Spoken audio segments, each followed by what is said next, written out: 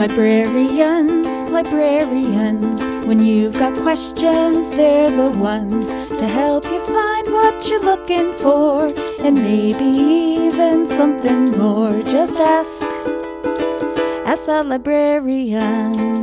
Hi, I'm Jim. And I'm Robin. And welcome back to the second episode of Your Friendly Neighborhood Librarians. Yay, we're here. Okay. We haven't been canceled after the first episode. We're back for a second one. Not yet. We'll see. We'll see if we make it to a third. So today we're talking about book to movie adaptations. This is a fun topic of conversation. I love it. I think everyone loves book to movie adaptations and the excitement of knowing your favorite book is going to be made into a movie, right? It's an exciting thing. Or the dread that your favorite book is going to be made into a movie. Well, that's because a lot of times it ends in disappointment, right? Yeah, it does. So we're recording this episode before the Oscars take place, but by the time it comes out, they'll just have ended. And we both watched a film recently, Nomadland, right? Mm-hmm, yep. Which was adapted from the book by Jessica Bruder. And I'm actually currently reading that book. I'm reading it for the pod, for you listeners. And it is very different than the movie. It's a nonfiction title. It is a nonfiction book. It's an exploration of the nomadic life that a lot of people live. So what's the main difference from the book to the film, in your opinion? The most significant difference is, if you've seen the movie, the main character is played by Frances McDormand. That character, that person doesn't exist in the book. This sort of quote-unquote main character in the book is Linda May. And you follow her throughout all of the jobs that she does, everywhere she lives, every place that she goes. And you sort of learn about the nomadic life through her. And you learn a lot more about her personal life, her family. She's a wonderful, wonderful character. She's in the film, right? She's kind of that second character that's there. And that's the actual person. That's the actual woman. It is. Wow, yeah. That's interesting. Same with Swanky. For those of you who haven't seen the movie, there are these two sort of side characters in the movie. And the people who play those characters are the actual people. Yeah, non-actors. Yeah. The film is a slow burner. Mm-hmm. I started watching it. I'm like, okay, I was kind of tired. But it gets its hooks into you, it right? Does. You root for Frances McDormand's character. I don't remember her name. But you really root for her. And I think that they had to create some sort of like sympathetic character for the watcher to inhabit. So that's Nomadland. And what's interesting, it's a nonfiction to kind of a fiction. Yeah. You've seen, nonfiction adaptations before. Moneyball comes to mind. Yeah. It's the Michael Lewis book about the Oakland A's. That's a book that I was shocked that they were adapting. They made a great film out of it. Brad Pitt and Jonah Hill. It's a great one. One of my probably favorite adaptations in recent memory. So this one's a little bit controversial. Last year, the Little Women adaptation from Greta Gerwig, starring Saoirse Ronan and Florence Pugh and Emma Watson. I loved that movie. A lot of people really had a problem with it, though, because it wasn't the most faithful adaptation. But I loved it as a movie. What makes a good adaptation? Does it have to be every scene, every line of dialogue? No, right? Like for me, my favorite adaptation of all time has to be The Shining, which is the Stephen King novel, of course, directed by Stanley Kubrick. For me, one of my favorite films of all time, top 3. But famously, Stephen King hates that adaptation. Interesting. Yeah, to the point that he funded a miniseries that was made for TV back in the 90s, I believe, and it stars, instead of Jack Nicholson, you have like one of the guys from the wildly mediocre TV show Wings in there.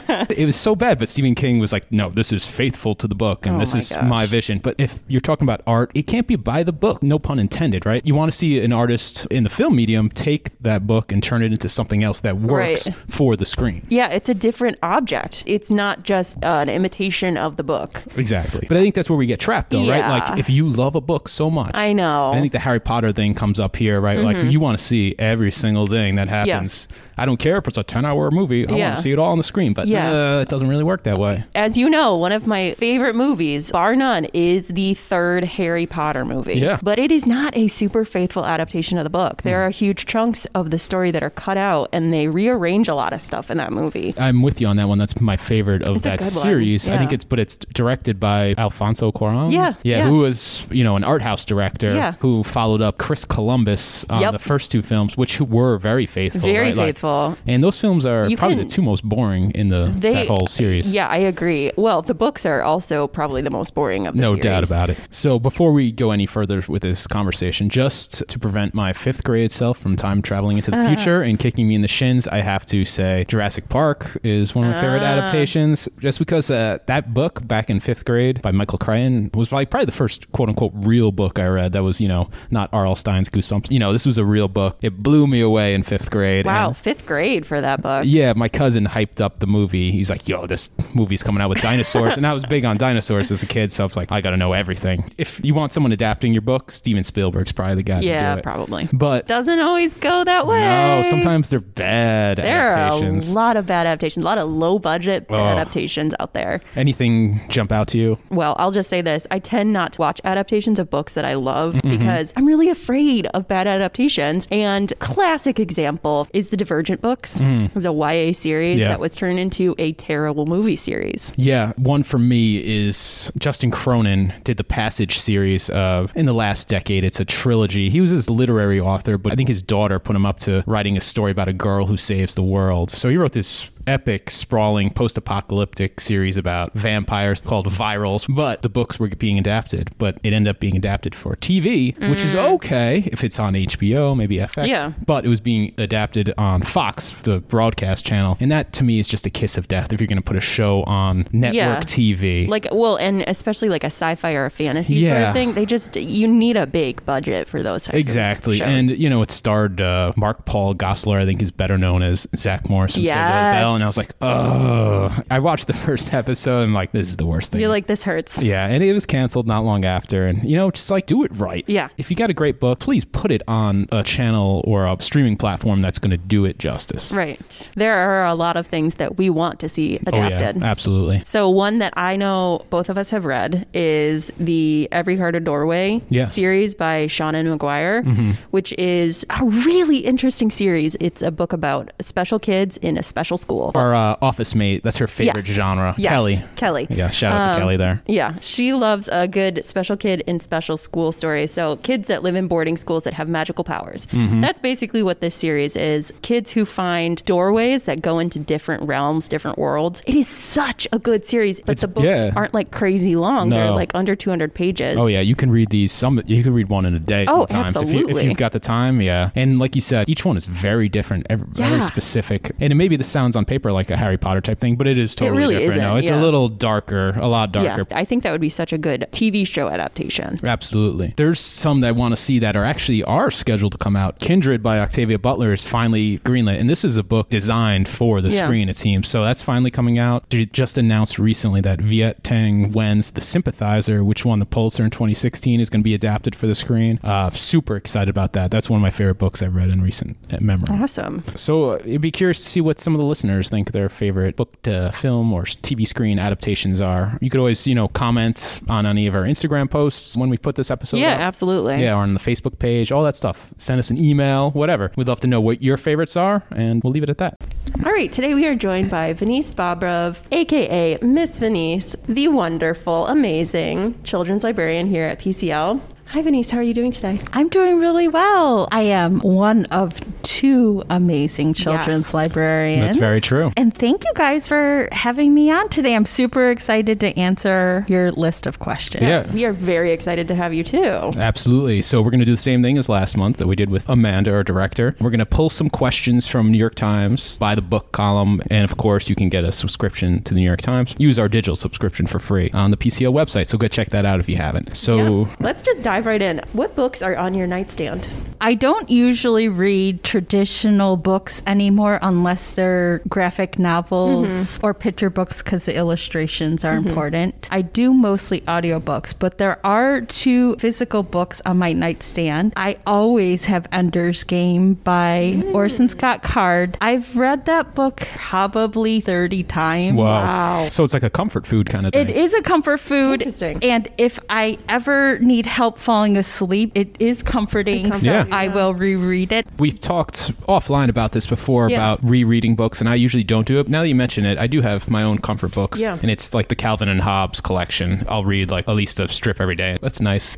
I reread books all the time. I really enjoy it. So my favorite books I've read at least 2 to 3 times, unless there was something in it that was just overwhelmingly emotional for me that I didn't want to go through again. I'm doing The Stand for the 3rd time again right now as well. So I'm one of those people who just really enjoy reading a book 2 or 3 times at least. You get something out of it each time. And in different stages in your life, Well, I love this perspective. She's a good librarian. She's a great librarian. We have a lot. Thank you. We have a lot to learn from you. So let's move on to the next question. What's the last great book you read, or a book that comes to mind that you really enjoyed recently? So it's a whole series of books. It is the Hidden Legacy series, and they're like urban fantasy. It's a genre that I was unaware of, and during shutdown, I needed something kind of just light and fluffy just to get my mind off of everything. And science fiction, which is usually my go-to, can be very heavy with allegory and metaphor and real life problem. Yeah. And you introduced these books to me in the fall. This is the Hidden Legacy series by Ilona Andrews. And oh my gosh, it's such a ride. They're so fun. Really highly recommend. I actually have recommended them a couple times to patrons because of your recommendation. Yeah. The best way I can explain it too is I grew up reading a lot of comic books, and it has a lot of like X-Men tones to it because of the supernatural part of it. It also has a bit of who I love, Isaac Asimov, like the mystery, trying to uncover like a conspiracy. And then because I am an adult now, it has a little bit of romance in it as well. It actually has quite a bit of romance, but it does not overtake the whole story. Who's your favorite X-Men character? I'm a Gambit guy. I know that's like ridiculed now, but in the 90s, was there anyone cooler? Magneto. Yeah. He is probably one of the most complex, thoroughly drawn out characters in comic book lore in general. And my favorite series by Marvel is The House of M, which is basically about Magneto and his children. Yeah. And one of his children is actually Wanda. Yeah. So WandaVision. Exactly. Yeah. But yeah. And on the Magneto note and the adaptation note, Michael Fassbender, Magneto. Oh, pretty good, huh? So great.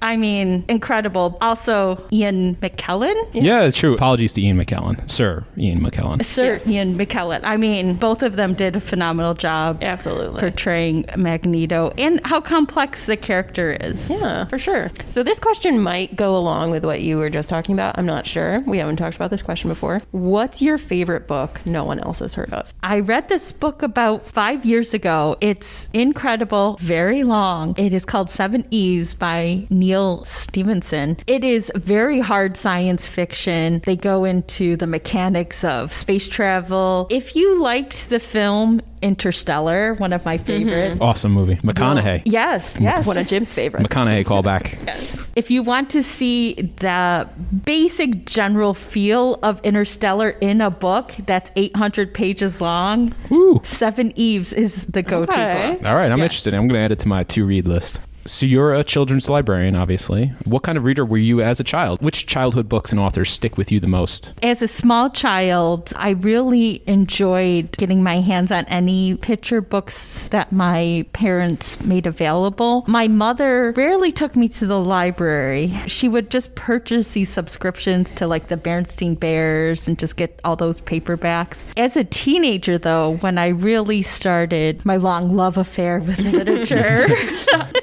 was actually R.L. Stine. Oh, yeah. Same here. The Fear Street series, I would read one a week at least. And that's also started my journey on rereading books as well. So are there any subjects you wish more authors would write about? Yeah, obviously monster vampires. Yes.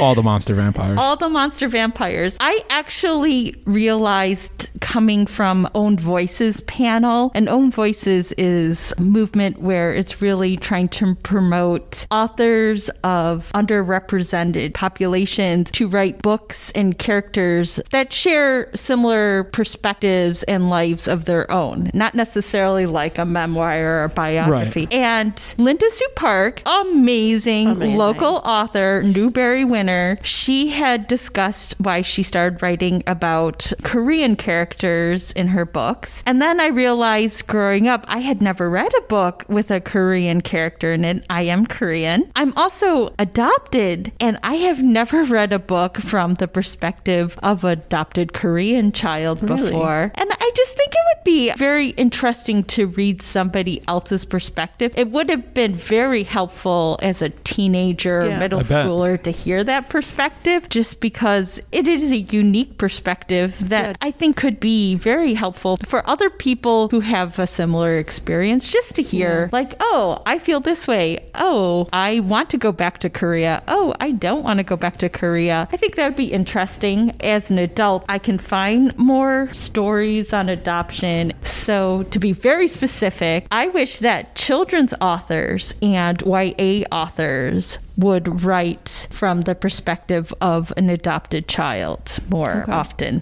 What book do you think people would be surprised to find on your shelf? Well, The Killer Angels, it's a historical fiction based on just the Battle of Gettysburg. Huh. I was so obsessed with the Civil War in college randomly.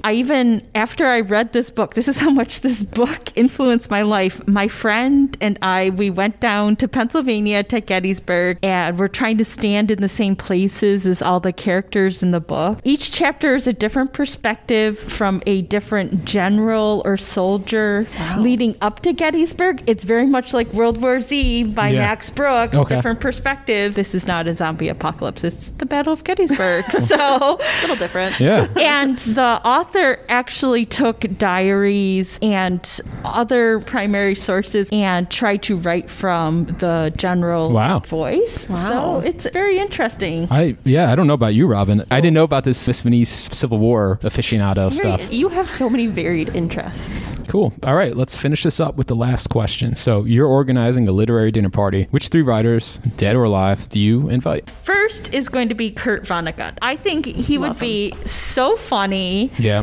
And he's so knowledgeable. And he lived around here, so we could really just talk about Letchworth and things like that. My second author I follow on Twitter, incredible Twitter handle. It is Stephen King. The one and only. Yes. He is also surprisingly hilarious. Yeah. He's my favorite author to follow on Twitter. So I think having him at a dinner party would be incredible. It'd be so entertaining. And then the last one would be Ilona Andrews? Yes, absolutely. And the thing about her/him is that is the pen name for a couple. Yes. Yeah, a married couple. They write The Hidden Legacy. Hey, wait a second. You're trying to squeeze another person into this dinner party? That's cheating. It's okay. We'll let it slide this time. Because I'm so obsessed with the Hidden Legacy series, I want them at my dinner party so I can tell them what should happen to their characters and who should have more babies and who should have more magic powers. And there's an underlying conspiracy running through the whole series. And you just want to know what the end is? Well, that, and I want to help them write their... Sure, yeah. Yes. You and I have had a lot of conversations about this series and what the answer to the end will be. Yeah. And I would love to sit in on this dinner party just so I could... Yes. I mean, Kurt Vonnegut and Stephen King, they could entertain each other. They would have so much fun talking. Yeah, definitely. Yes. So that sounds like an incredible dinner party. I'm super excited. Good party. Well, Miss Venice, this was a lot of fun. Yeah. I do want to add something. I'm really excited because May is Asian Pacific American Heritage Month. Yes, it is quite the mouthful. It is. And as I had said earlier in the podcast, I am a Korean American, and I wanted to share a few of my favorite books that either feature Asian characters or are written by Asian authors. First is going to be a picture book. I am a children's librarian. I do have a passion for picture books. It's a book called Drawn Together by Min Lee, and it is about a boy who goes to visit his grandfather. His grandfather does not speak the same language as me. They're both Asian, the characters. And the boy starts drawing, and the grandfather can also draw. So the way they can speak to each other is through illustrations. It's awesome. So it's one of my favorite picture books. That sounds lovely. And then for the older kids, one of my favorite chapter books for like a 4th, 5th grader is The Dragon Pearl. Whenever a kid comes up and says, oh, I really liked Rick Riordan's novels. Well, this is one of his like Rick Riordan Presents. Okay. And it is a Hold on to your horses, folks. It is a science fiction Korean mythology children's book. Woo! That sounds like I'm into it. An excellent book. And there are characters that have gender neutral pronouns in it. It is an incredible book, especially if you would like to know a little bit about Korean mythology set in space. Ooh. You keep adding more to this. I love it. Absolutely. Celebrate Asian Pacific American Heritage Month. Awesome. Thank you so much. You're welcome. And thank you for stopping by. Yeah. And now let's pass the microphone over to Mel, who's going to tell us all about this month's featured programs at the Pittsford Community Library. Thank you, Jim. Please remember that registration is required for all programs unless stated otherwise. For our featured programs this month, we have an all-ages program called Dances of India Workshop. Join the teaching artist of Anjana Dance Company as they introduce you to Indian culture through dance and music. Thursday, May 13th from 6:30 to 7:30 p.m. For our featured teen program, we have the Take and Make Kawaii Notebook, which will be held on Monday, May 24th from 3:30 to 4:40 p.m. Join Laura and Miss Venice on Zoom for simple instructions. All materials will be provided. Supply pickup begins Monday, May 17th. For our featured adult programs, we have a new book group called the Biography and Memoirs Book Group. You can join others in a Zoom discussion on Tuesday, May 4th from 4 p.m. to 5 p.m. The group will be discussing Just Kids by Patti Smith. Copies are available at the circulation desk now. You can hear Kim Bixler recount the joys and pitfalls of owning and living in a Wright-designed home on the Growing Up in a Frank Lloyd Wright House program on Wednesday, May 12th from 7 to 8 p.m. You can also catch our 90 Feet Under What Poverty Does to People program on Tuesday, May 18th from 7 to 8:30 p.m., where you will hear from John Strazabasco, a high school math teacher for 33 years in the Pittsford Central School District, talk about the severe impact poverty has on everyday life. For more information on our programs for May, you can pick up a pamphlet at either the reference, children's, or information desks. Our Friends Book Sale will be held on Friday, May 14th and Saturday, May 15th from 10 to 5 p.m. Please note that the library will be closed on Saturday, May 29th and Monday, May 31st for Memorial Day. Jim, Robin, back to you. Thanks, Mel, for telling us about all those awesome programs coming up. I'm really excited about the Indian Dance Workshop. I think that's going to be super interesting. Yeah, it's a nice full slate of May programs. A lot to be excited about. I have something I'm also excited about. It's not so much a program, but a service update. The Pittsford Community Library now offers the Washington Post. Yes, this is super exciting. Yeah, digital subscription. You can learn all about it on our website. So this is now the third periodical that we offer free to our patrons to go along with the Wall Street Journal, which was also a recent addition. Yep. And the New York Times, which of course we added last year.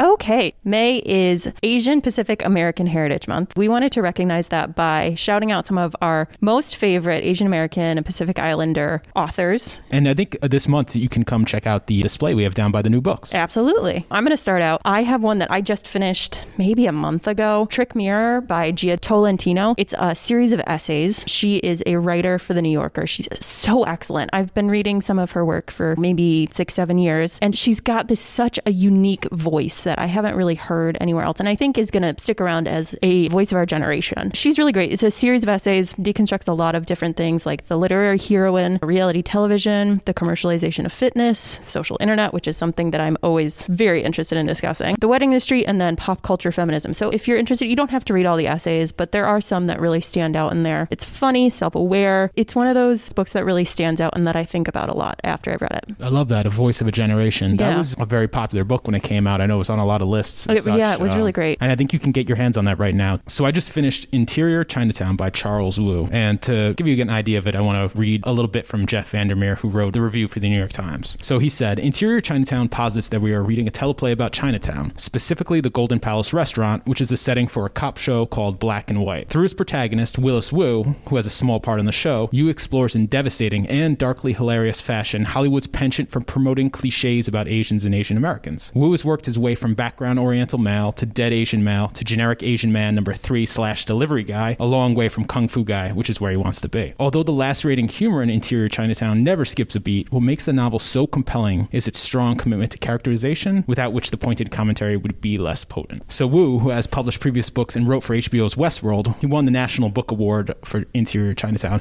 I remember, Robin, when you broke that news to me earlier in the year. Yeah. So for me, this is kind of bouncing back to the book I recommended last month, Homeland Elegies by Ayad Akhtar, where it has a lot to do with identity as an American, right? And what does it mean, and why are some, specifically non-white, left out as American? And it actually got me thinking about a speaking engagement that Brendan Kiley and Jason Reynolds, the authors of All American Boys, which is a super popular YA book, great book, at the Irondequoit Library. And they did a whole talk. The book's about police brutality and what it means for the black community. Kiley's white, by the way. Reynolds is black. But they finished with a quote, Reynolds speaking for himself. He said, "When you think about the title of this book, All American Boys, think about why in your head you're thinking of one of us when you hear that term, All American Boys, and not the other." That hit home for me, and it connects to this book where why are people who've been in the country for 200 years not considered quote unquote American? It hits hard and it's worth reading. I couldn't recommend it more. I think it's super deserving of the National Book Award and highly recommend. Yeah, that sounds like an awesome book. For my second recommendation, I wanted to hit a little bit on one of my favorite types of books that not a lot of people necessarily have the same amount of love for that I do, which is poetry. I'm a huge fan of poetry. This is a collection of poetry by Chen Chen. It's called When I Grow Up, I Want to Be a List of Further Possibilities. It was actually published by a local publishing house, Boa Editions, and it came out in 2017. A lot of people don't love poetry because they don't get it,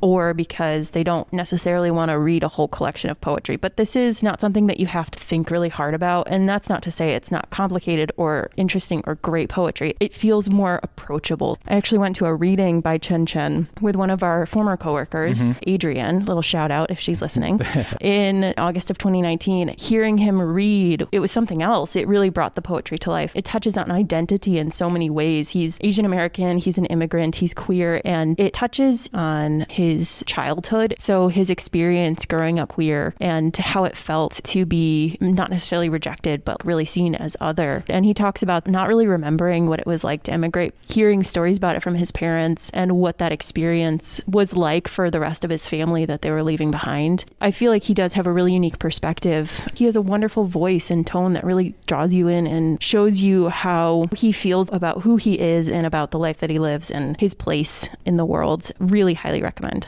All right, so my second recommendation of the month is The Committed by Viet Thanh Nguyen, which just came out recently. And a little quote here. This is Ron Charles in the Washington Post says, "In 2015, a professor at the University of Southern California published his first novel called The Sympathizer. The story was a cerebral work of historical fiction and political satire cleverly infiltrated with cultural criticism. Although cloaked as a thriller, it didn't fit neatly into that popular genre and could have slipped by as unnoticed as A Good Spy. Except that the author, Viet Thanh Nguyen, was too startlingly brilliant to ignore.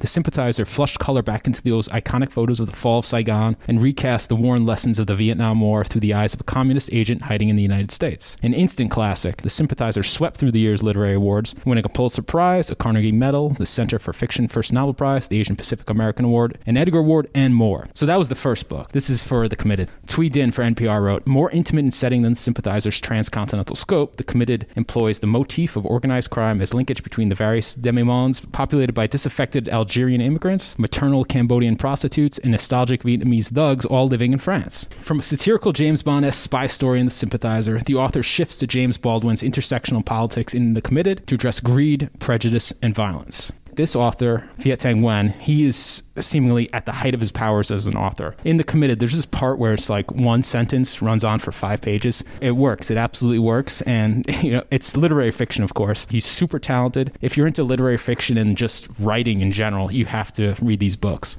Good recommendation. Sounds like a good one. All right, so that wraps up our recommendations for May. So, Robin, the June episode, we have something kind of fun. It's a little different. It's a little different. It's kind of interesting. So neither you or I have ever read a James Patterson book, right? That's right. Yep. And he must own more real estate in the library, in any library. I think so.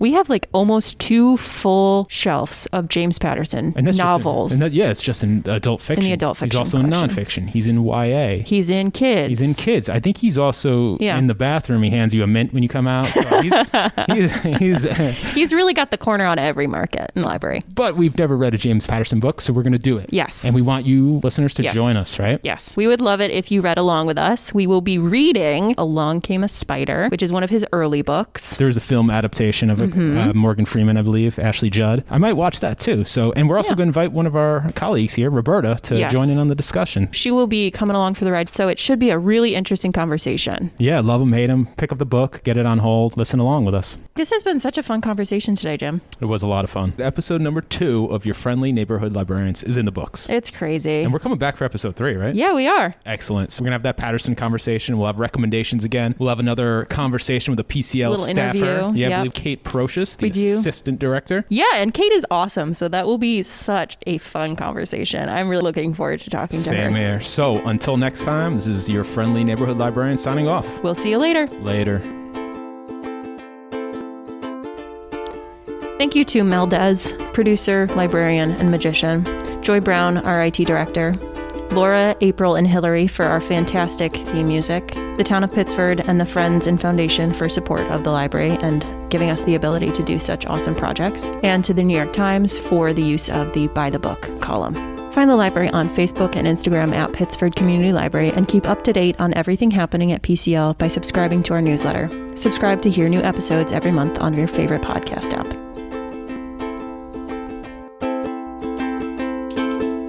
Librarians, librarians, when you've got questions, they're the ones to help you find what you're looking for, and maybe even something more. Just ask the librarian.